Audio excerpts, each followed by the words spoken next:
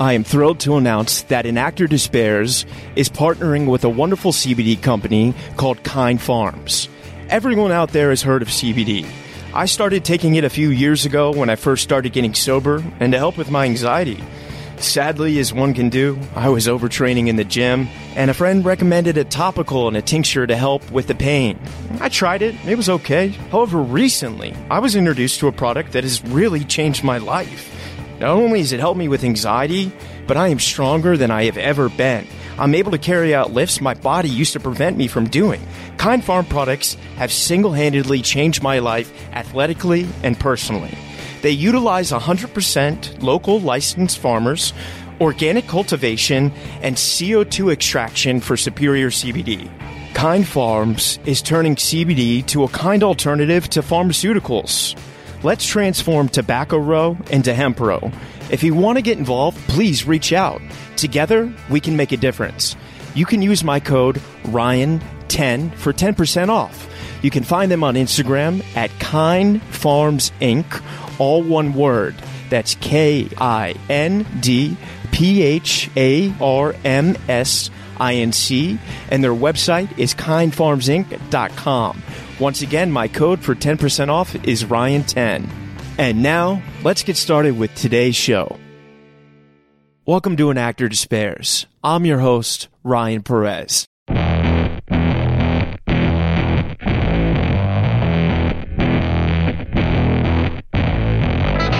Today, on An Actor Despairs, we have a very special episode with returning guest, Laurent Bouzereau. We're here to talk about the Alfred Hitchcock Classics Collection and 4K Ultra HD Blu-ray with the digital code from Universal Pictures Home Entertainment. This collection includes, for the very first time, the original unreleased version of Psycho. We dig into all things Hitchcock through his 4 monumental films: Vertigo, Psycho, The Birds, and Rear Window. I'm so excited, and I am so grateful to Laurent and Universal for this opportunity. Here it is. Laurent, welcome back to An Actor Despairs, brother. How are you doing? I'm good. I'm so happy to be back so quickly. I know, man. You're one of my... Right? I can't tell you how many people messaged me or reached out to me after, and they were such big fans of your work and your energy. And I think we all just connected to your vast knowledge and your experience with this craft and how much you care for it. Because, you know, there are people that have a penchant and, you know, have hobbies, but you have such passion for this craft, and it shows in all your work and 5K Back and everything that I've seen. But today, we're here to talk about something very different.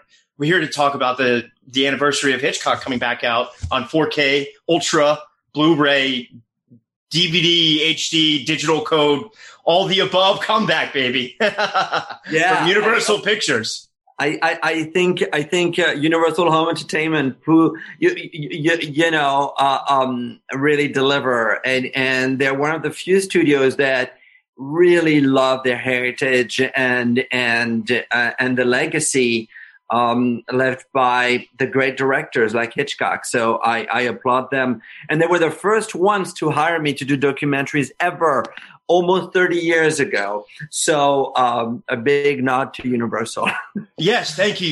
Universal Studios, I have taken your studio tour 4,000 times. I've been past the Bates Motel and the Bates House recreation. I have so much love for the Universal backlot. But before we dig into Hitchcock, Laurent, let's just give like a brief summary. So Laurent has been on the show before. You're an incredible filmmaker, but you've also done a lot of documentaries for Spielberg and the making of projects. How would you like to encapsulate that for those, maybe discovering you for the first time in this episode? Well, I would say that I've had a long history in the film business. I've always loved movies. And when I discovered that I wanted to direct and I wanted to be in the film business, I always felt, and I was growing up in France, I felt I need to really know the craft and I need to know the history and I need to go back to and visit with all the directors, all the great movies that really started this industry, this business. Yeah. And so I held many jobs in the film industry prior to doing documentary filmmaking, but and also as a writer. Almost 30 years ago, when the home entertainment life of a project really started to blossom with Laserdiscs that were allowing filmmakers to revisit their films and do director's cuts and perhaps include archival material. I was contacted by Universal to jump on board a special edition of Steven Spielberg's 1941. It was a new cut, and they wanted a documentary. And they knew of my passion for the film through mutual friends, and asked me to jump on board. And that was what I thought was going to be a one-off, became my career. Yeah. Basically, first with Steven, documenting his older movies. After 1941, I did Jaws and then E.T. and so on. And then, branching out to other filmmakers, whether it be Martin Scorsese, Taxi Driver and Raging Bull, and Brian De Palma's Carrie and Dressed to Kill, and Scarface, again for Universal. Yeah. But then, Universal was very interested in revisiting their library. And I said to them, I remember that conversation, I said, everyone from Psycho is dying. I think we had just lost Robert Bloch, who was the author of the book of Psycho, and I knew him personally. You did. Is it true that Hitchcock tried to purchase every copy of the book so nobody could spoil the ending? I think that cannot be true. Okay, I did hear that somewhere. There's so many crazy stories around any iconic films and any iconic directors. But it's a good, and he is one of those directors who really believed in self-promotion, and he had a cameo appearance in all of his movies, so people knew who he was. Unlike any other directors of his generation, I'm sure there's got to be somebody else, but he would be recognized on the street. Yeah. And this is before Instagram, right? Yeah. So I have to give him like a big, a salute for understanding the importance of promoting a film and promoting the person responsible for telling the story, and that is the director. And he did that through his cameo appearances, and he did that in appearing in his trailers eventually, and even recording, albums like Music to Be Murdered By, and his famous Alfred Hitchcock Presents series, also at Universal. And Bernard Herrmann, the greatest, I think, in my opinion, score, of all time, between Vertigo, Psycho. I mean, I don't know if you know of Sleep No More in New York City, but how in Vertigo there's the McKittrick Hotel. Yes. Have you heard of Sleep No More? No. So Sleep No More basically kind of re-envisioned Hitchcock's thing for a modern audience. And in Vertigo, how she stays at the McKittrick Hotel. They built a fictitious McKittrick Hotel where you check in and you have to wear a mask. And it's the story of Macbeth through the McKittrick Hotel, which is like a 10,000 square foot warehouse. And it's all done with this score of Bernard Herrmann playing as you're wandering around voyeuristically. And only the performers are not wearing masks. So to this day, yeah, we'll have to go in New York sometime. Oh, my God. No, that sounds amazing. But, getting back to this discussion I had as I was starting to do a lot of documentaries for Universal, I said, we're losing everyone from those classics. Why don't we try to contact Janet Leigh and Pat Hitchcock and Joe Stefano, who wrote the script for Psycho, and Hilton Green, who was, associate producer and had been a collaborator of Hitchcock. His assistant, Peggy Robertson, who was very instrumental, was the first one to actually read a review of Psycho in the New York Times. and said to Hitchcock, I think this could be really interesting. She was at the Motion Picture Home, and Universal was totally on board, and there I was doing this documentary retrospective on Psycho. The funny story goes that I went to meet Janet Leigh to interview her, and I went to her home, and Janet Leigh was an amazing, so warm, so kind person, and she loved animals, and she loved her big dog, and may have been a Labrador, but a big dog. Yeah. And she said to me, "I have to have my dog with me during the interview," and I said, "Okay, as long as the dog doesn't make too much." Yeah. And we start talking, we start filming, and of course we have a boom mic, and she has a mic on her as well, and we start talking about the opening scene, Psycho, which is of course that famous, very sensual scene. She's only in her bra and slip, and there is John Gavin, her lover, bare chest. Essentially a sex scene, a love scene. And the dog is panting. And I said, "Janet, we have to stop, because here you are talking about the scene, and all I'm hearing is," and I said, I just think, as much as I love dogs as well, we're going to have to have the dog in another room and maybe bring him back for a photo later on. But it's been so amazing to be asked to participate in this launch of this 4K collection, because I decided to rewatch the movies one by one and to try to look for things I had never noticed before. Mm-hmm. And that goes to the point of how new generations today who have no idea who Hitchcock is, maybe, or what Psycho or The Birds, Rear Window, or Vertigo means, they feel extremely contemporary. Those movies are so brilliantly paced and written and acted.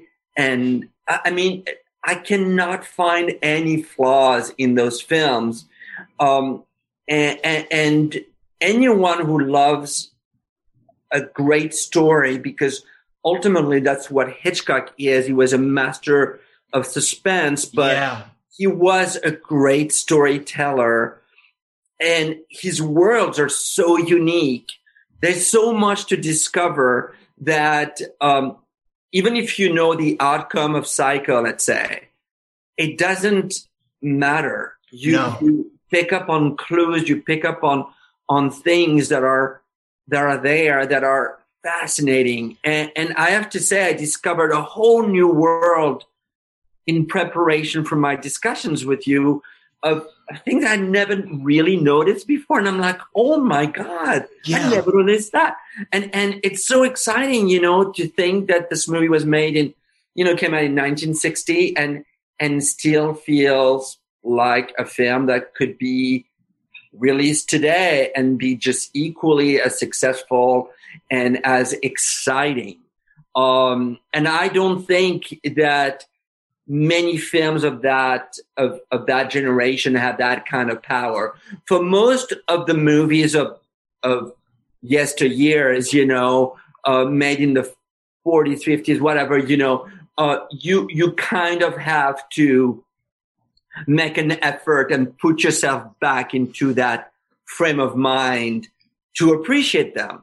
I think with Hitchcock, you can do that, but you can also not do that and have an equally amazing experience. And it's exciting. It's thrilling. It's, I just cannot get enough of his work. It happens once in a while that you get down with the business. It's a tough business to work and live in.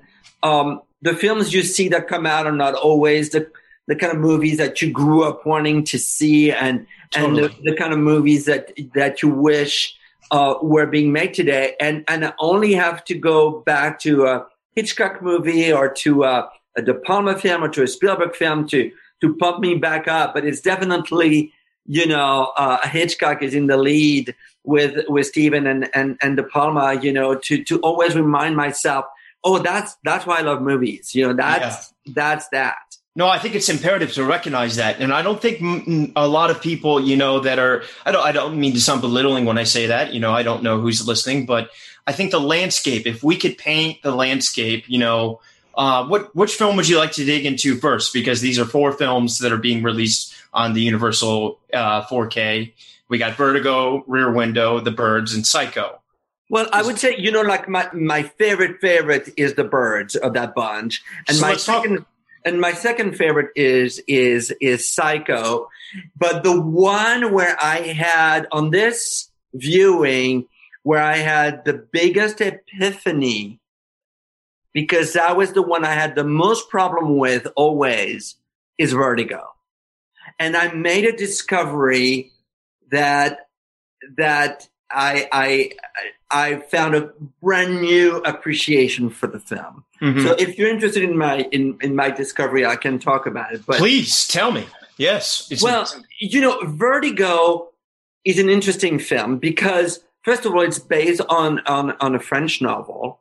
As a sidebar, I became really good friend. I became pen pal with one of the authors. It was Pierre Boileau and Thomas Narcejac were their names, and they were a team of writers. They wrote Diabolique, if anybody knows that. That's another classic film. Eyes Without a Face. I mean, amazing writers, very famous in France. And in the 90s, I started a correspondence with Narcejac. Boileau had been dead, and all we talked about was Hitchcock and Vertigo and looking for projects to do together. It was just really an amazing to direct together or to either produce or direct or And I actually got really close with a project at Universal and Joe Dante, so it was a very exciting time for me, and all stemmed from Vertigo. But if I had to be completely honest, Vertigo was always a movie I admired, but it was never the movie that I would say was my favorite of Hitchcock's, because I think it lives sort of outside the way that the other films he did sort of lived in. Mm-hmm. What I mean by that is that it really defies logic in many ways. And it is almost like a dream of some kind of, but it is not, and it doesn't have the humor that a lot of his films have. Yeah. I always was puzzled by Vertigo. I was like, I really love it, but there's something that's bothering me. So when I rewatched the movie, could you explain maybe what you thought it was? Was it the lack of comedy? So it was the first sequence where the big problem I had was the first sequence in the film where Jimmy Stewart is on the rooftops of San Francisco pursuing a villain. Yeah. And you have that amazing soundtrack by Bernard Herrmann. Yeah. And he slips and he's holding on to the gutter of a building, and his fellow cop tries to help him, but because Jimmy Stewart has vertigo, he's unable to grab onto him, and he causes the cop to fall. Yeah. And you stay on, or Hitchcock stays on a close-up of Jimmy Stewart holding onto the gutter, fades to black, and then we go to another scene where he is with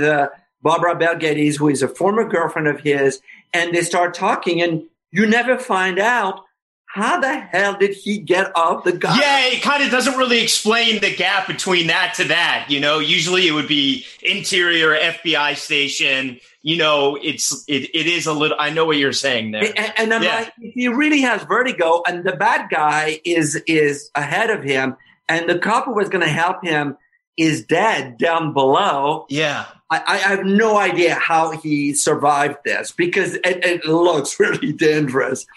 And then there was another moment. So then you go on with the story. He falls in love with this woman who he thinks is possessed by the spirit of a relative of hers, and that she commits suicide. He feels guilty. And then a few months go by, and he just happens to be walking on the street, and there is a woman who reminds him of this previous woman. Yeah. And it's played by the same actress, Kim Novak. And it turns out it's actually the same person, and that there was a plot against him. And I'm like, that's too much of a coincidence. Yeah. Too much of a coincidence. So I could never reconcile myself with the logic of that. And it always took away from enjoying the film fully, until the other night, where I watched it again and I figured it out. That basically Vertigo is a complete ghost story where Jimmy Stewart, when Hitchcock stops on him, fades to black on him holding onto the gutter, he actually dies. He lets go and he dies. And the rest of the movie is him in some kind of purgatory. Wow. Where he experiences this dreamlike, completely illogical story in order to overcome his fear and his guilt of his partner falling. And until he does that, he will not go to heaven. He will be a ghost. And with that in mind, I'm like, movie makes complete sense. Yeah, under that conceptual lens, it does seem a lot more logical. And that's so interesting that you discovered that, because I never really would have thought of it. It seems so obvious once you say that now to look at it from that angle, you know? But and actually, you know, the last shot of the film, you know, the last shot of the film brings him full circle. He's overcome, and he's in a religious place, in a church, and there is a nun who symbolizes religion and potentially God. I heard voices. I mean, I'm getting goosebumps because it's the only explanation and the only way for me to access this film in a way where I can actually say it holds the road. You know, and you experience catharsis in that way for the character. Yeah. And so that's my brand new, hot from the press. I love that. Evaluation of Vertigo.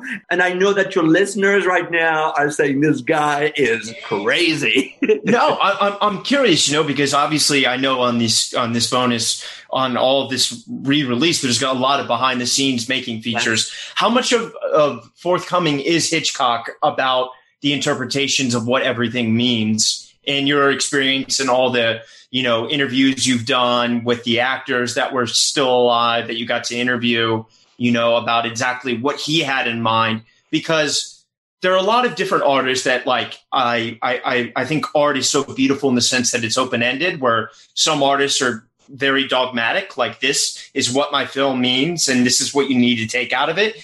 And then others are a little more open of, like, they have their vision, but whatever the viewer takes out of it, they love that because it's yours then, you know? I think that Hitchcock himself would probably argue and say, it's just a story, you know, kind of thing. But I know that it's not just a story, because there are too many very well-planned connection between everything in his films. Yeah. An example, again, using Vertigo, the color green and red, for example, those two colors are very much connected to every aspect of the story. Not that the colors mean anything, except that visually it connects every single character's and every single situation. I'll give you an example. The first time that Jimmy Stewart sees Kim Novak as Madeleine, she's wearing green. The first time that he sees her as Judy, she's wearing green. Yeah. She drives a green car. his building where he lives is painted green. When he recreates from Judy Madeleine, there's a neon that's green, and she comes out of a green light. Yeah. It's all, and what I mean is like, it's not like, oh, what's the symbolic of green? No, it's like Hitchcock was like a painter connecting all of his characters, all of the places in which they lived via a color palette that connected them, that became part of that world he was depicting. And you have that in the birds as well. Green is you have that literally through colors in Vertigo, but from a thematic standpoint, you can argue you have that in Psycho. Psycho is the story really of a young man who had a domineering mother. Yeah. And we don't find that out until the last 5 minutes of the film. Yeah. However, throughout the entire movie, the characters keep talking about mothers. The first scene between Janet Leigh and John Gavin says to her, well, you know, I'd love to come to your home. And or how can we have a relationship? And she said, I want you to come to my home and have mother's picture on the mantle. Yeah. And then he says, well, what do we do after lunch? We just turn mother's pictures to the wall. So already you have like the mother. Then she gets to her office, right? And there is Pat Hitchcock. And Janet Leigh says to Pat Hitchcock, who plays her fellow secretary, says, anybody called? And she said, Teddy called, her husband. My mother called to find out if Teddy called. So you know that her own mom is a domineering, you know. Yeah. Mother. So when you get to the motel, Janet Leigh talks to Norman Bates. And what do they talk about? His mother. Yeah. At that point, you don't know that she's actually dead. But it's fascinating that every single step of the way, Hitchcock is giving you clues that this is about, you know, a domineering mother who eventually is a killer, who eventually is actually dead, but has taken control of her son's personality. It's insane. It is so well written and plotted. So that's what I mean by like, Hitchcock, did he know he was plotting it all this way in such a precise and smart way? Yeah. Where every single line of dialogue is sort of talking to, you know, to the theme of the film, without the audience even knowing what the movie is ultimately about. I don't know. I just think he was extremely natural and organic in the way that he plotted things. Remember that this is a director who started in the silent era. Yeah. Before sound was a thing, and he was forced to tell stories with images only. And you still see, you know, that aspect of his filmmaking, even in his sound pictures. If you take Rear Window, which is part of this collection, Rear Window starts literally with close up on the thermometer. It's over 100 degrees, so you know it's hot, right? Yeah. And then you go to Jimmy Stewart asleep. He's sweating. Then you pan to his leg in a cast. Yeah. And you pan to a broken camera, so you know that he is a photographer. You pan to, you see a photo of a racing car tumbling towards him. So you know that he broke his leg, broke his camera as he was taking that picture. And then you pan to a pile of magazine, and you know that that's his profession. Totally. Well, the economy of the storytelling there and the exposition is masterful. Anybody else would have like a dialogue with someone on the phone or you know, whatever. But Hitchcock, no, he knew how to tell a story in very precise, images, and he's an auteur in the sense that you find those themes. We were talking about the mother in Psycho, but The Birds is all about the mother. Yeah, it's a love story, and the approval of the mother. It's a reoccurring theme. The approval of the mother. Yeah, and that to me is so touching. That movie, The Birds, makes me cry. I mean, there is a scene between Tippi Hedren, who, by the way, I think is part of the reason why I love that movie, because her performance is unparalleled. She's totally underestimated as an actress. But that in that attic scene, she ended up in the hospital for a week, right? Sorry, I didn't mean to interrupt. In the attic scene, didn't she actually end up in the hospital scene for a week after that because of all the trauma of the birds that she had to endure in that scene? Yeah. Yeah, I mean, it was a really difficult scene to film, and I think that she was pushed to the limit on that.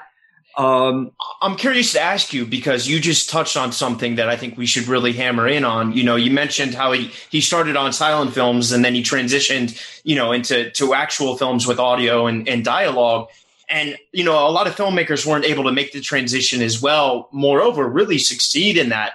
And in the acting components of realism and naturalism and how that affected it from, the silent era of the Chaplin gestural, the really loud kind of acting, to, the Anthony Perkins, the parlor scene, the stillness that exists there and the creepiness that's able to come just from the quietness, could you talk a bit about how acting, that landscape evolved post-World War II, and these filmmakers were now approaching, talkies? Isn't that what they were called then? Or yeah.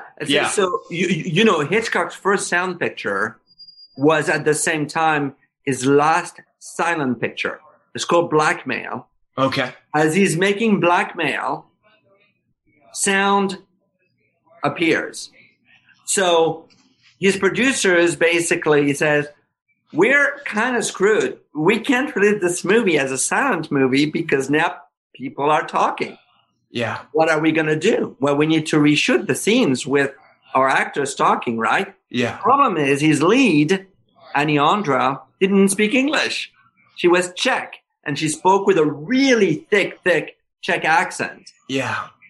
So he had and at the time you couldn't dub people. So as he is recording, so he basically had on stage, off screen, Joanne Barry, who was a famous stage actress, British, do her dialogue, and the actress on screen is just basically not talking, just moving her lips. Mm-hmm. But she was being dubbed live during Blackmail. No way. You would never know. I mean, it's again the magic of how brilliant Hitchcock was. He could adapt to any situation that was thrown at him, and it's fascinating to me. But if you look at Jimmy Stewart talking about acting, and I know your podcast is about acting, it's pretty amazing when you look at an actor like Jimmy Stewart doing his performance in Vertigo, which is that of an obsessive man who is struggling with a guilt complex, is obsessed with femme fatale in some ways, and a woman he wants to recreate. To make that believable is really hard.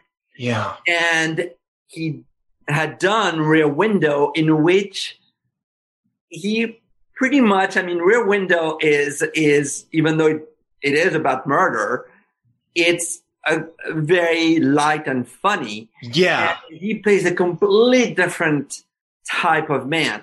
And then you see him in Rope, in which he plays kind of a stodgy, like cynical, older professor, teacher. Completely different performance. And then you see him as a father struggling with the kidnapping of his son in The Man We Knew Too Much. Yeah. When you see those four Hitchcockian film with Jimmy Stewart, you fall in love with acting because 100%. Hitchcock gave him the sort of the 4 different characters, and he embraced them in a complete different way. It is masterful.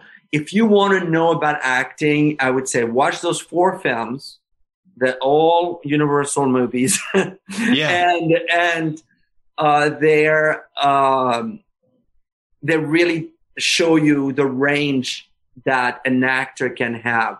And that's pretty amazing. I would say that Cary Grant, who made several films with Hitchcock, always played the kind of same character. Mm-hmm.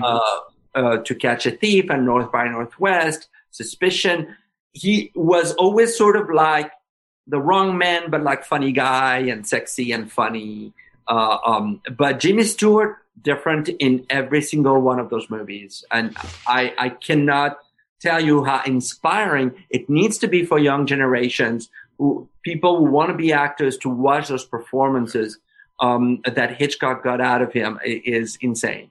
I think what Anthony Perkins did with that character is what led to, people talk about Ed Gein and how that, inspired so many of those other movies, but like what happened in that movie, especially with the ending and knowing the duality of his bipolarity or his dual personalities, I think that is probably one of the finest performances I've ever seen recorded on cinema in my life, and how he's able to kind of like be this likable guy at first that's very affable and switch that, but in a very clever and casual way. I'm curious. I'd love to talk to you about casting with Hitchcock, because he was very particular about who he casted. Isn't that? Yes. And I remember Janet Leigh, Hitchcock, there's this, I'll just say that because Hitchcock had such an incredible sense of humor and one that could be very macabre, you never quite know if he was joking or if he was serious. But there were great quotes where he would say, all actors are children, or sometimes wasn't the easiest guy to work with, right? No, I think from what I'll quote you 2 stories. One I got from Janet Leigh, where she said, listen, Hitchcock told me the movie is a pie, and I'm going to give you this slice of pie. Within that slice, I want you to be completely free and to do whatever you want. Yeah. You can explore the characters. We can talk about it, but do not get out of your slice. If you do, it will be trouble. Yeah. And I think she understood that. And that's why you have in Psycho, she's in the movie 20, 25 minutes, one of the most powerful, in a sense, supporting a role of all time. Not to mention the shocking aspect of a movie star being murdered within 20, 25 minutes of a film. So when initially, if you don't know anything about the movie, you think that's her entire journey. Yeah. Then I met Joan Fontaine, who was in Rebecca and Suspicion years ago in New York. Brought her a single rose, I remember, because I knew roses. That's beautiful. And she said that Hitchcock was very much of a provocateur, and that he liked to tell jokes. And if you took them too literally, you could feel offended. But if you didn't, you were part of that circle of what the Hitchcock humor was all about. Yeah. And so she said, she talked of making Rebecca, and she was mainly surrounded by British actors, and she was American, and she felt very isolated during the making of the film. But she said it so helped her performance, because that's what her role was all about. It was all about feeling like an outcast. And so I think in many ways he created an atmosphere and ambiance that was very conducive to performing in and be free to explore your character as long as you were within his frame. Because he would be the kind of director that said, okay, you're building a set. I don't need a window on the right. Yeah. Because I know my camera is never going to go there. So you can stop building right there. Wow. He was so meticulously prepared that he was bored when he got to direct, because it was all about the performances. He knew the actors he had chosen, knew what they were doing, and he just had to move his camera from point A to point B and get on. I think that's a little bit of his sense of humor again. But I think that there's truth to that in that he was so meticulous in the way he cast and in the way that he prepared his movies, that the last thing he wanted was a surprise. And I think as he grew older, for example, when he worked with Paul Newman, who was a very different type of actor, obviously a master, but I know that Hitchcock spoke of not necessarily getting along with him because he was more of a new generation method type of actor. Yeah. And that didn't really fit in with the way that Hitchcock made his pictures.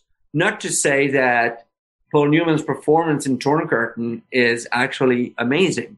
Yeah. Not Hitchcock's best film, but a really solid picture and incredible performances by Julie Andrews and Paul Newman.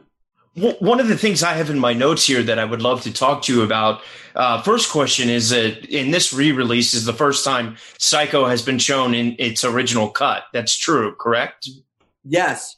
So do we know exactly what happened to Psycho throughout the years and why the original cut got lost for a little bit? Well, censorship at the time was extremely tough. They reviewed screenplays, they reviewed cuts, and there were many things you couldn't show. Psycho is the first movie to show a toilet. And flushing as well, too, right? A toilet had never flushed on screen before. Correct. And how does it justify this? Well, there is a piece of evidence in the toilet bowl. $40,000. And I'm like, if I'm looking for clues, do I look in somebody's toilets? And if I see something, do I reach into the bowl? Especially in a creepy motel, I don't think I'd do that. Yeah. But Vera Miles does, and John Gavin puts it into his wallet. But the film had a lot of nudity.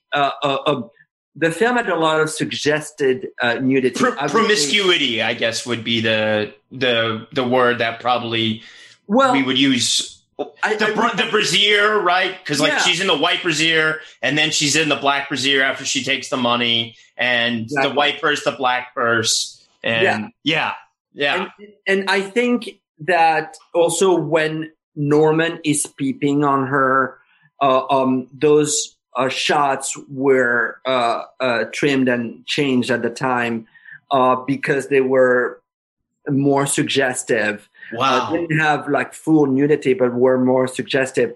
In the shower sequence, however, when her hand reaches out to the curtain, you literally see two nipples. I mean, you see, but you're so focused on the hand. Yeah. And it's so blurry that you don't really pay attention, especially after the shock of her death.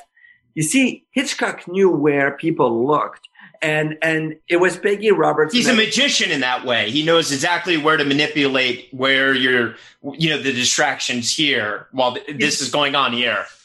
I mean, that's, Hitchcock and his wife, she was an editor. He knew where to cut and how to cut and where people's eyes were going to go. Remember that these are the days where you would see a movie only once. For many years until home entertainment what filmmaking was to be experienced only once. It's very rare when you go see a movie over and over that unlike songs or a painting or a picture that you may buy or whatever, you experience a film only once. So you never knew those films were going to be timeless, timeless and analyzed in the way that they are. So yes, I think there is, dialogue had to be changed. I remember Joe Stefano saying to me that, Joe Stefano being the screenwriter who adapted Psycho, with Hitchcock, telling me that Hitchcock wanted to encourage him to put a lot more, I would say sexy descriptions. For example, opening scene, Janet Leigh is completely naked, and the censors would say, "Oh, you can't have that." Oh, okay, I'll have her wearing a bra. Yeah. Because if he had put Janet Leigh is wearing a bra, the censors would have said, "Oh, you can't have her in a bra." Right. So he would go to the extreme, so again, all those stories have been told, and I don't have the exact way on how it ultimately unfolded. But the truth is that there was a lot of restrictions at the time for many years, and not just in America, worldwide. I mean, Psycho was, if you were not 18, you could not see Psycho. It was like the equivalent of an X rating in America. And to me, that's censorship. Even with a parental guidance, you could not see Psycho. And I had never seen Psycho. And guess what? On my 18th birthday that month, Universal re-released Psycho in France. I thought it was in my honor, but for your birthday. and I got to go see Psycho for the first time just as I turned 18 in April. I got to go to a movie theater for a show at 2 p.m. on the Champs-Élysées at a re-release of Psycho, and I discovered the film for the first time. Was it in English or was it dubbed at that point? No, it was actually the original English version with French subtitles. And it was, it was like discovering a film for the first time, and I didn't know much about it. I did know the twist, but it didn't matter. The film, takes you over. It's one of those things that Hitchcock did because he was so good with music and the importance of hooking you into a story in a way that no one else could. The first scenes and the last scenes of the films are the things you potentially remember the most. And the first scene of Psycho, which is Phoenix, Arizona, and that panoramic, that shot of the city. Of Tucson. Or no, it's, she's Phoenix. Going to, yeah. And is that white shot of Phoenix, the desert, the heat, and then you go through a window like a peeping Tom, and there is Janet Leigh and John Gavin. And by the way, what's so brilliant about that is that the movie is really divided into two parts. It is that original, like, sort of heat, a sexual heat between two human beings. Yeah. Phoenix is the desert. And how does she enter the world of Norman Bates? Through rain and water. It's pouring rain. And guess what? She's killed in the shower underwater. Yeah. And how is she buried? In the swamp, in the water. It is so, again, it's so brilliant.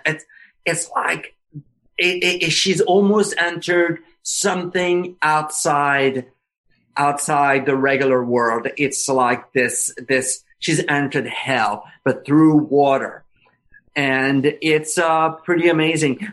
And the last shot of Psycho is Norman looking straight onto camera. With the blanket. Oh. And for a few seconds, Hitchcock has the face of Mother. Yeah.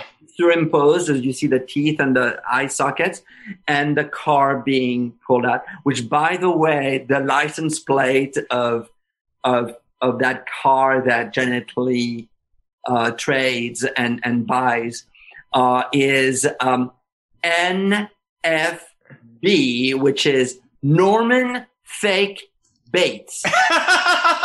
No way. And then the numbers that follows add up to number 13, which is really unlucky.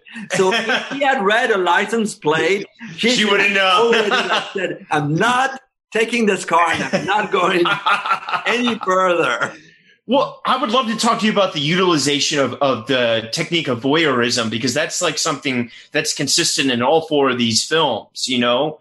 Was this something in that timeline that other directors were doing, or was Hitchcock really the first person? You know, I'm thinking in particular Rear Window, the shots with the binoculars, and Psycho. You mentioned the Anthony Perkins, you know, and in the Birds, there's also the shot from the bar and the phone booth as well. Like, I'm curious, you know, what was it about voyeurism that you think interested Hitchcock?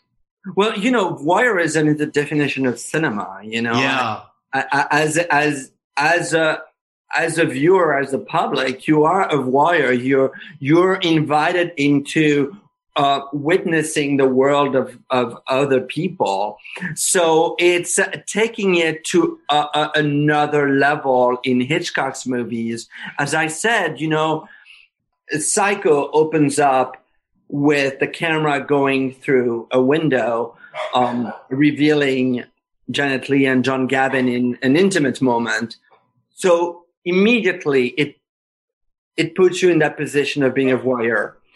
The other thing that's pretty interesting in Psycho is that several times in the movie, the actors are looking at the audience directly, almost talking to the audience. Yeah. So the first time that happens is when Janet Leigh is driving to meet with John Gavin, having stolen the money, and she is playing out in her head all kinds of scenario of what's happening as people are discovering she stole money. And she is looking directly to the camera. And later on, it's interesting, when she stops on the side of the road, a cop stops and knocks on her window. And the cop is looking directly at her, but is looking at us. Yeah, it's breaking the fourth wall. He's breaking the fourth wall and is wearing black sunglasses. Yeah. You can't see his eyes. And that, by the way, foreshadows the way that Mother looks at you at the end of the movie, because she has no eye sockets. It's black hole. Oh, wow. And the last shot of the film is Norman Bates literally looking directly at us. Yeah. And you also have the detective Arbogast, when he first comes into the city to investigate the money and what's happened to Janet Leigh. He opens the door of the store and he is literally looking into the camera. So it makes you participate. It says, this story, by the way, the audience, is for you. You are participating into that sort of voyeuristic, crazy story. Yeah. Now, Rear Window is the ultimate Hitchcockian, Peeping Tom story. Yeah. But in many ways, it's a heroic and good thing that he was watching. He's able to ultimately have a killer caught. Yeah. But it's fascinating how Hitchcock introduces the notion of split screen by having all those different windows where you have different stories playing out. And by the way, since the movie is about Jimmy Stewart convinced that Grace Kelly is not right for him and she's going to prove him wrong, he's playing out all kinds of possible scenarios by just watching his neighbors. There's Miss Lonely Hearts, who is nearly raped, by the way, who nearly commits suicide, and because she, and is desperately looking for love. There is the husband with a nagging wife, and he ends up cutting her up to pieces.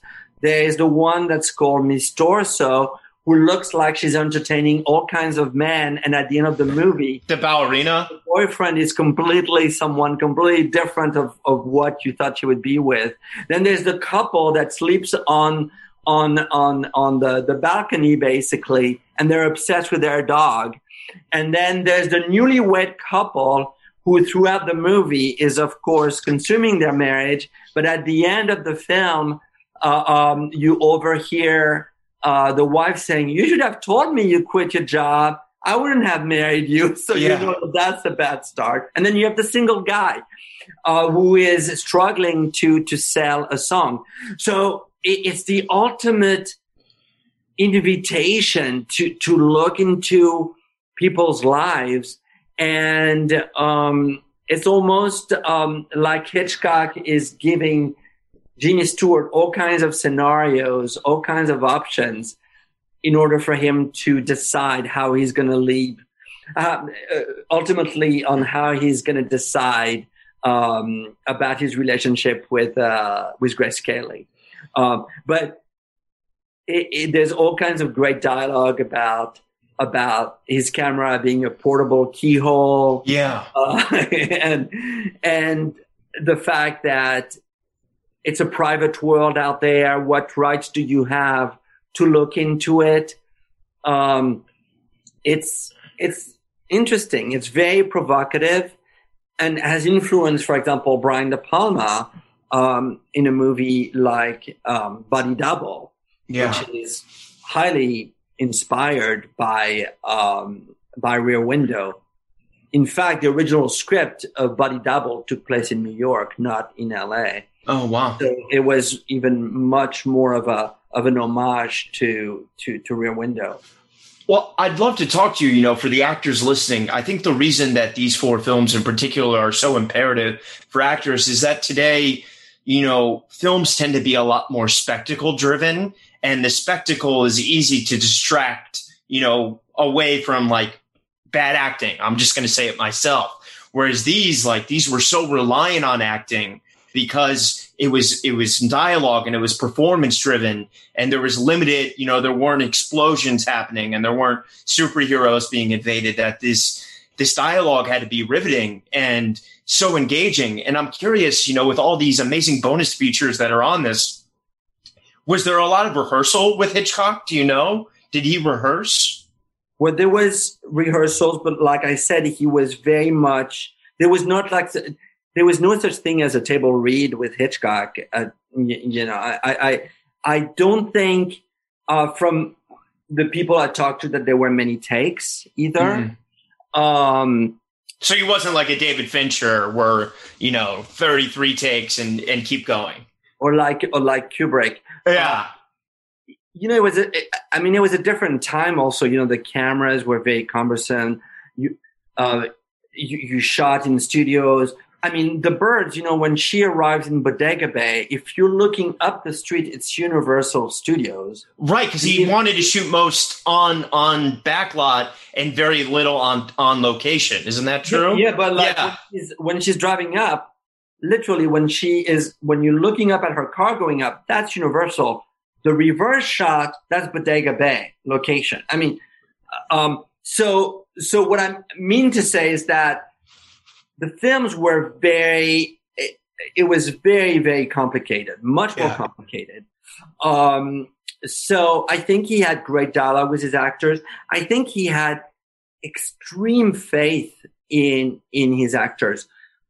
I have to say he had extreme faith in his writers because the dialogue in those movies is amazing. It's perfect. And I remember I was very close to Joe Stefano, who wrote Psycho. I was very close to Evan Hunter, who wrote The Birds and was fired from Marnie.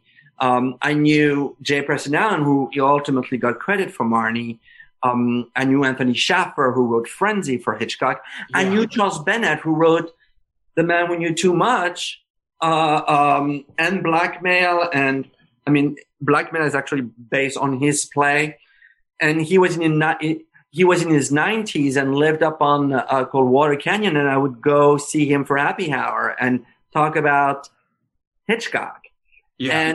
And so I think it all began with the script and the dialogue and how tightly wound those stories were and those characters. And again, also very careful casting that Hitchcock had immense power very quickly. He had immense power. And Psycho was kind of a step back for him, wasn't it? Because at this point, he had done a lot of high budget, colored pictures. And this one was relatively cheap because he was going back to the black and white, technique, which was a lot cheaper than color film at that time. So he got quite wealthy on Psycho. Wasn't that his big cash cow?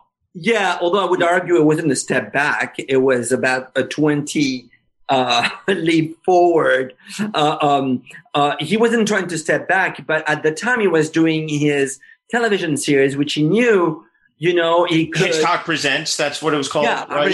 Yeah. And the Alfred Hitchcock Hour, and he could use his crew from television and do the film in a way that didn't exist on other sets, right?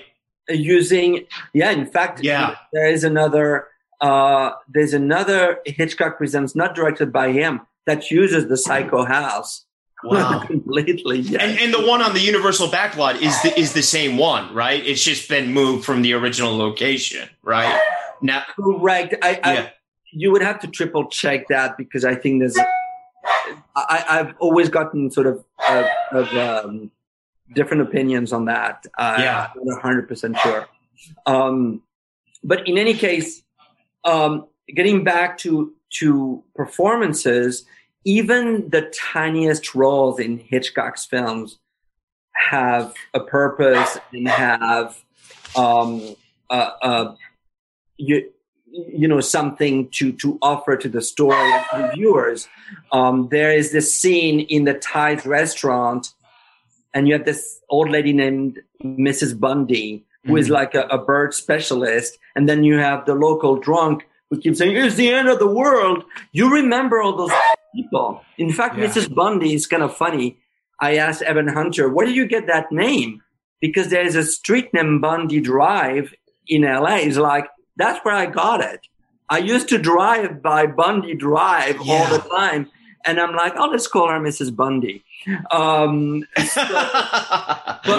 it's a pleasure to watch those films because all the characters are memorable. All the characters have, as I said, a purpose. And for actors, I think that you should be so lucky to have one scene in a Hitchcock movie. Yeah. Oh, man. He even elevated the notion of being an extra through his cameo appearances. Yeah. So set the way for people like Stan Lee and other people that love that kind of thing to do in their respective bodies of work. But I'd love to talk to you just about his relationship with Bernard Herrmann because I know originally he envisioned the Psycho shower scene as a completely silent scene, and then when Bernard delivered it to him with the score, didn't he double his salary? Well, the thing that's interesting to know about Psycho, it was never to be silent. It was to be just sound effects of the shower and the knife and the screaming. But the music, you see, Hitchcock approached music like a character. Music was not notes to him. It was a voice. Yeah. So to add thrilling, violence to the shower scenes is like adding another scream, enhancing a sequence in a way that is really unparalleled in cinema. Yeah. And it's a relationship that unfortunately ended badly. At a moment, I think, where Hitchcock was vulnerable and he was making Torn Curtain, and he wanted. Obviously, he was struggling with the film, and Herman had composed a score that's very akin to North by Northwest, actually, I think, a little bit. And Hitchcock threw it out, and he said, I want something more poppy.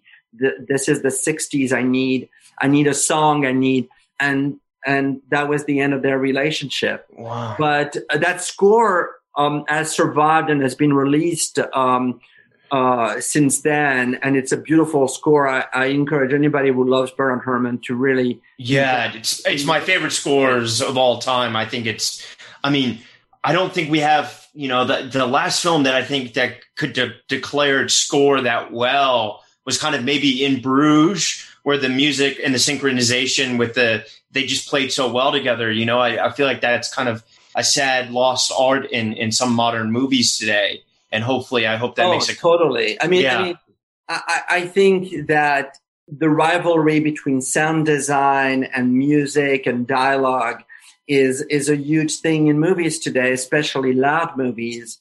And most often, the explosion wins over a beautiful music cue. Yeah. But getting back to Bernard Herrmann and his unused score for Torn Curtain.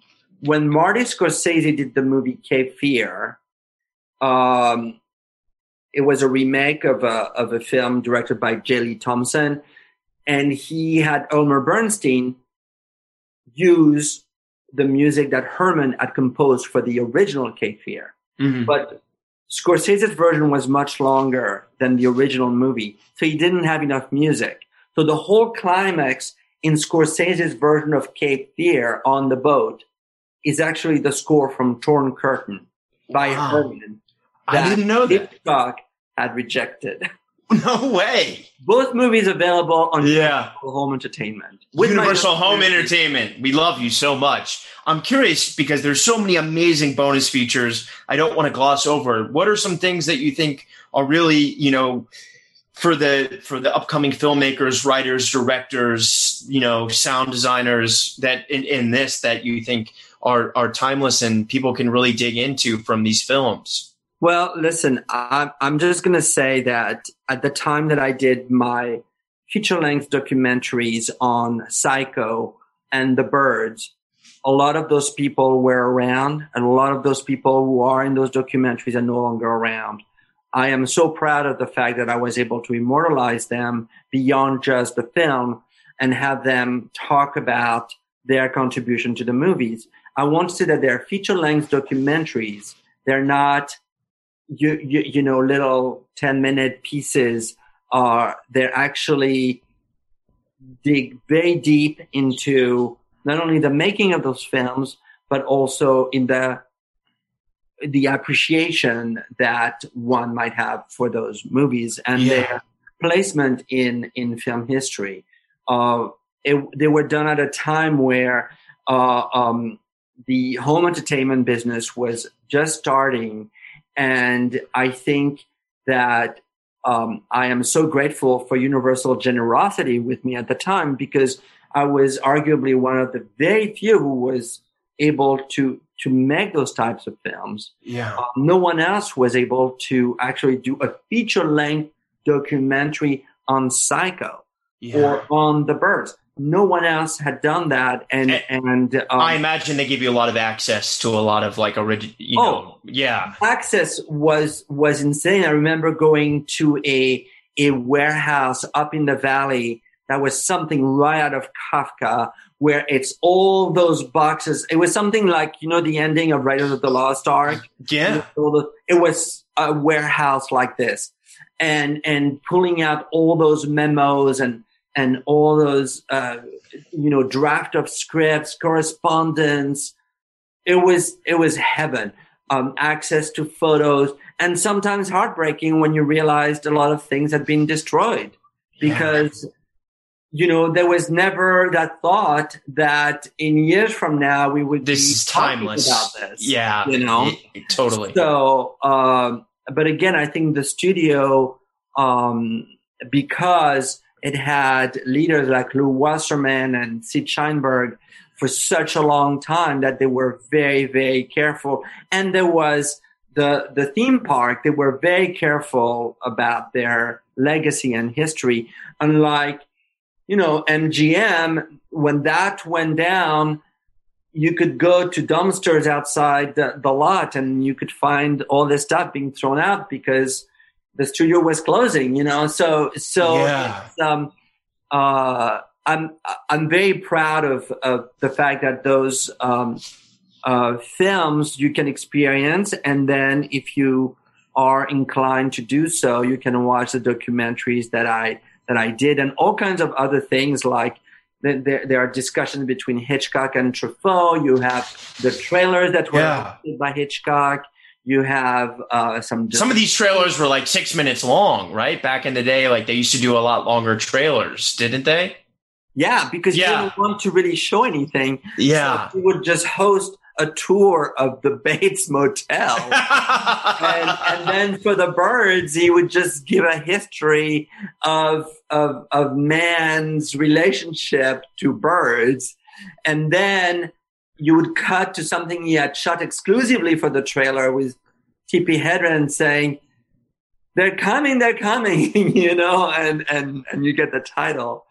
Or it's coming, because it was interesting that there was this grammatical error. It's coming, the birds. You would think you would say, they're coming, the birds. But no, the birds is a movie, so it should be, it's coming.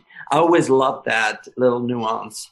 In closing, the thing to say is really that young people should watch Hitchcock because they'll feel inspired and they'll feel like they're watching something unique and of their time. It is, I mean, that word is overused, but it's timeless classic. Yeah.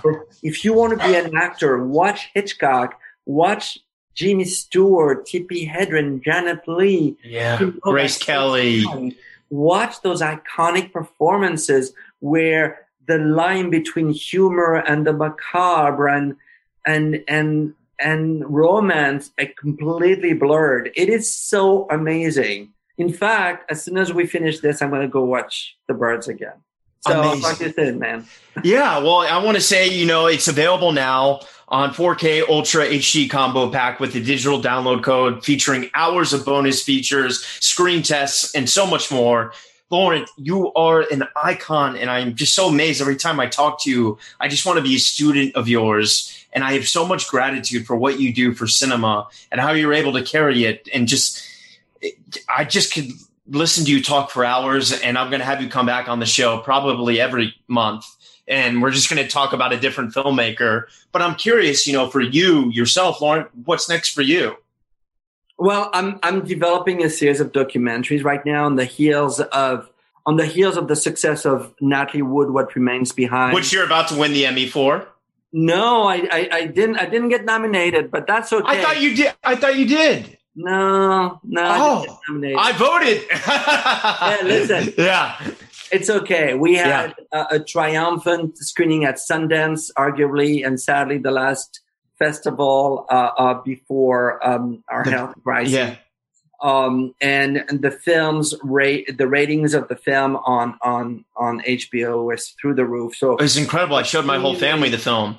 I'm extremely grateful for the success, and that's brought me a number of projects that I'm developing as well as a couple of feature films for me as a director as well. So there's a lot to come, and who knows.